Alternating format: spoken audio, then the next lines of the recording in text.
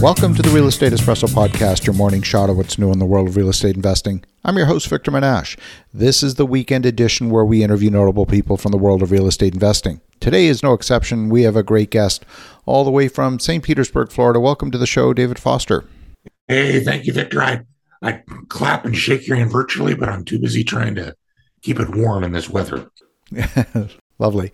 Well, great to have you here. You know, Dave, you've been at this game for a while, and we're going to be talking a little bit about some tax deferral strategies today, which I'm excited about because it's an important topic. But before we do, perhaps you could give a little bit of your backstory and how you got to this point in your journey. Sure. Well, actually 1031 is pretty a key part of my entire journey.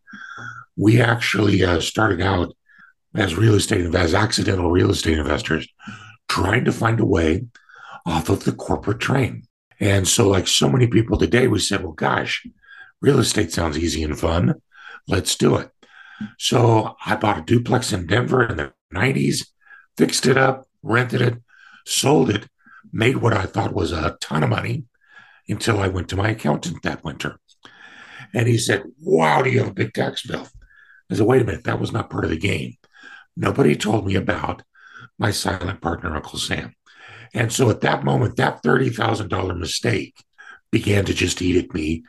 And since I'm an accountant and since I'm kind of a tax nerd, I began to dive into ways to never have to go through that again. And that's when I found the 1031 exchange, the court case that had just been lost by the IRS that now allowed regular investors like you and I access to that tool easily. And so from that point on, we began using them for ourselves, and to the point where we were able in 10 years to buy a 53-foot sailboat with tax-free dollars, move our children onto it, and live off of our tax-deferred real estate investments for the next 10 years. Loving that so much, we wanted to do it for others. And so that's what's had me doing 1031s for other folks now for over 23 years. It's been a great journey. I love it. From one sailor to another. I love that story. Where do you sail? Or is it on the Gulf Coast there? Yeah, we started on the Gulf Coast. Ended up all around the Keys, both coasts of Florida, the Bahamas. We went everywhere. We had a ball. Fantastic. When we talk about tax-deferred exchanges, there's, of course, many different tax treatments. And, of course, for the listeners at home, we're not here to provide tax advice because everyone's circumstance is situation specific. So definitely you want to reach out to your own specialists, your own CPAs, your own tax lawyers, and so on. Make sure that whatever happens is proper for your circumstance. But this might arm you with at least a few questions to ask your own specialists. One of the things that we see is that not necessarily all real estate is, in fact, receiving capital gains treatment. So you want to talk a little bit about that? Yeah, that's really true. There's quite a bit of confusion still around that. There's actually two qualifying phrases that people get hung up on. The first phrase that the IRS uses is like kind. What is like kind? And that really is nothing more complicated than it is real estate. Any type of real estate is considered like kind for any other type of real estate. So that becomes a key strategy when you're doing 1031 exchanges, because the whole key with a 1031 is to defer as long as you can paying that tax, because that allows you the compounding effect. That $30,000 that I had to pay 30 years ago, if I would have been able to keep that and you compounded that over 30 years, that's well over $300,000 more in my pocket off of one transaction. So it's how long can I keep it deferred? But so many times, Victor, as you know, people don't like to stay in the same type of investing. They may start out on single family, move to multifamily, to raw land, to commercial, to industrial. Regardless of the type of real estate, it is all considered like kind, including some really weird stuff like oil, natural gas, and mineral resources are considered real estate. Condominiumized boat slips are considered real estate. So there's some real interesting stuff. But the ideas that you want to take away with this is that like kind is real estate and it's any type. Now, the second phrase, though, is qualified use. And that's where a lot of people can get hung up, because qualified use means that it is real estate, which is like kind, but it is real estate that has been purchased with the intent of holding for productive use in business, trade, or for investment. So the two general things you see from that right away are that, number one, it's not your primary residence. That has different treatments in the tax code that are actually more advantageous. So it's investment real estate. And secondly, within investment real estate, there's kind of a subsection in there, the difference between an investment real estate or inventory real estate. What it comes down to is the difference in your intent. If your intent is primarily to resell the property, think fix and flippers, many times developers, those type of folks whose intent is to buy it, to fix it and sell it, primarily to sell it, they cannot do 1031 exchanges because their intent was not to hold for productive use. So when we talk about that, let's look at a land example for a moment just to try and make it a little bit more clear. So let's say you purchase a 40-acre parcel of land, maybe it was a hobby farm, something like that, and eventually, at some point in time, the idea is to get it rezoned and subdivided into 80 half-acre lots, let's say. And you're going to build roads and all of that sort of infrastructure. At what point does it transition from that held for investment intent to where is that line where it now becomes trading in land and gets ordinary business income treatment?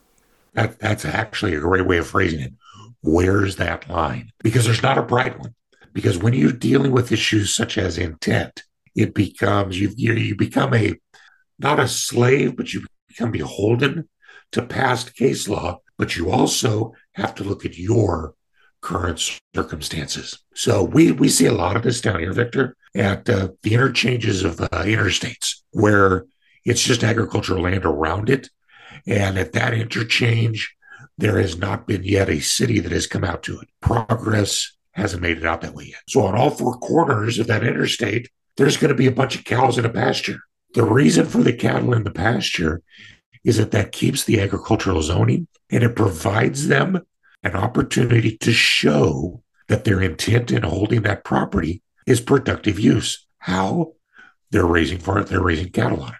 So they buy that property, they put the cows on it. As you said, it's now a few years later. They have a property that would qualify for a 1031 exchange because they can show that they bought it and their intent was to hold it for productive use through actual revenue generation from the cattle, or simply holding without developing for long-term appreciation. So they could do a 1031 exchange.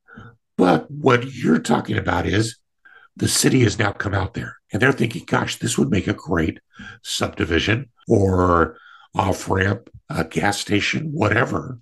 So we're going to take that 40 acres and we're going to turn that into, say, 20 single-family home sites. There's a general rule of thumb that every attorney wants to get their teeth into that says that it tries to define when you have changed the nature of the land. And in general, it's been seen that as long as you don't turn a shovel, things like entitlements, annexations, things that give you rights but don't actually change the land, don't impact the land. So I could take that 40 acres of agricultural land and turn that into 20 2-acre lots. And that has not changed the nature of that. I still have a 40-acre parcel, but I have the right to put 20 home sites on that. When I start to change the land is usually seen when I turn a shovel. I put a street in, I put utilities in, I put driveways in. I now no longer have a 40-acre piece, do I? I have 20 2-acre parcels that are identifiable and legally divisible. And at that point in time, Victor, that's usually when it is seen that you have crossed that threshold and are now a dealer / developer or builder. And you've turned that from a long-term capital gain, 1031 eligible, into inventory for your business. Typically, the zoning process has multiple stages to it. There would be, for example, the zoning change, which would change the permitted use. That's step number one. And then there would be a planned use development where the actual subdivision gets planned out and all the future property boundaries get drawn. And that would go to something called preliminary plat approval, where at that point it is, let's say, approved by City Council. Then after that, there would be what's called final plat approval, where you really at that point have completed the actual subdivision and changed the property boundaries. Presumably at that preliminary plat stage, from what I just heard, that would be no issue to have that still subject to capital gains treatment. And arguably even at the final plat, as long as you haven't put a shovel in the ground. Well, yeah, because you said something really interesting, and this really piggybacks off of that. When you said you've changed the property boundaries, in one sense, you really haven't. You have given yourself through the final plat process the opportunity to change the property boundaries because you can now sell them as individual lots. But the original property boundary, the original property use are still not precluded. So that could still be an agricultural piece of ground with the rights to build 20 single-family homes. And so that's where, again, this is why I said a lot of lawyers like to get their teeth into this because it's going to be wherever you feel comfortable coming down. But that's why the general principle has always been, till you turn a shovel, you're okay. I love it. This is something that a lot of folks that approach us, our company, we even have a consulting division where often clients will approach us and they'll say, I've got a piece of dirt. What can I do with it? What would be highest and best use?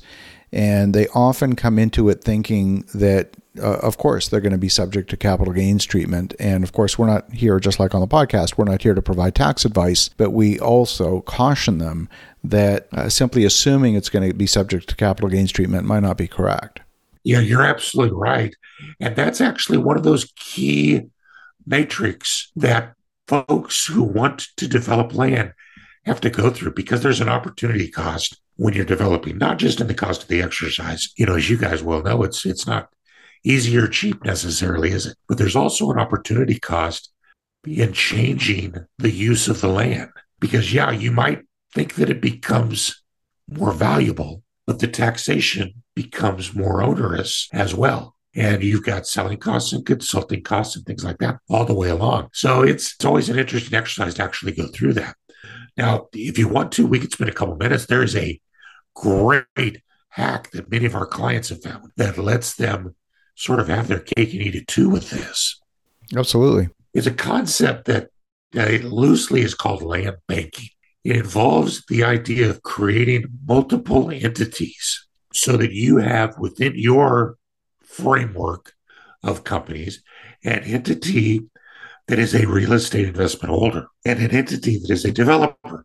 And what you would do is you would buy the land as the investor and you hold it for investment.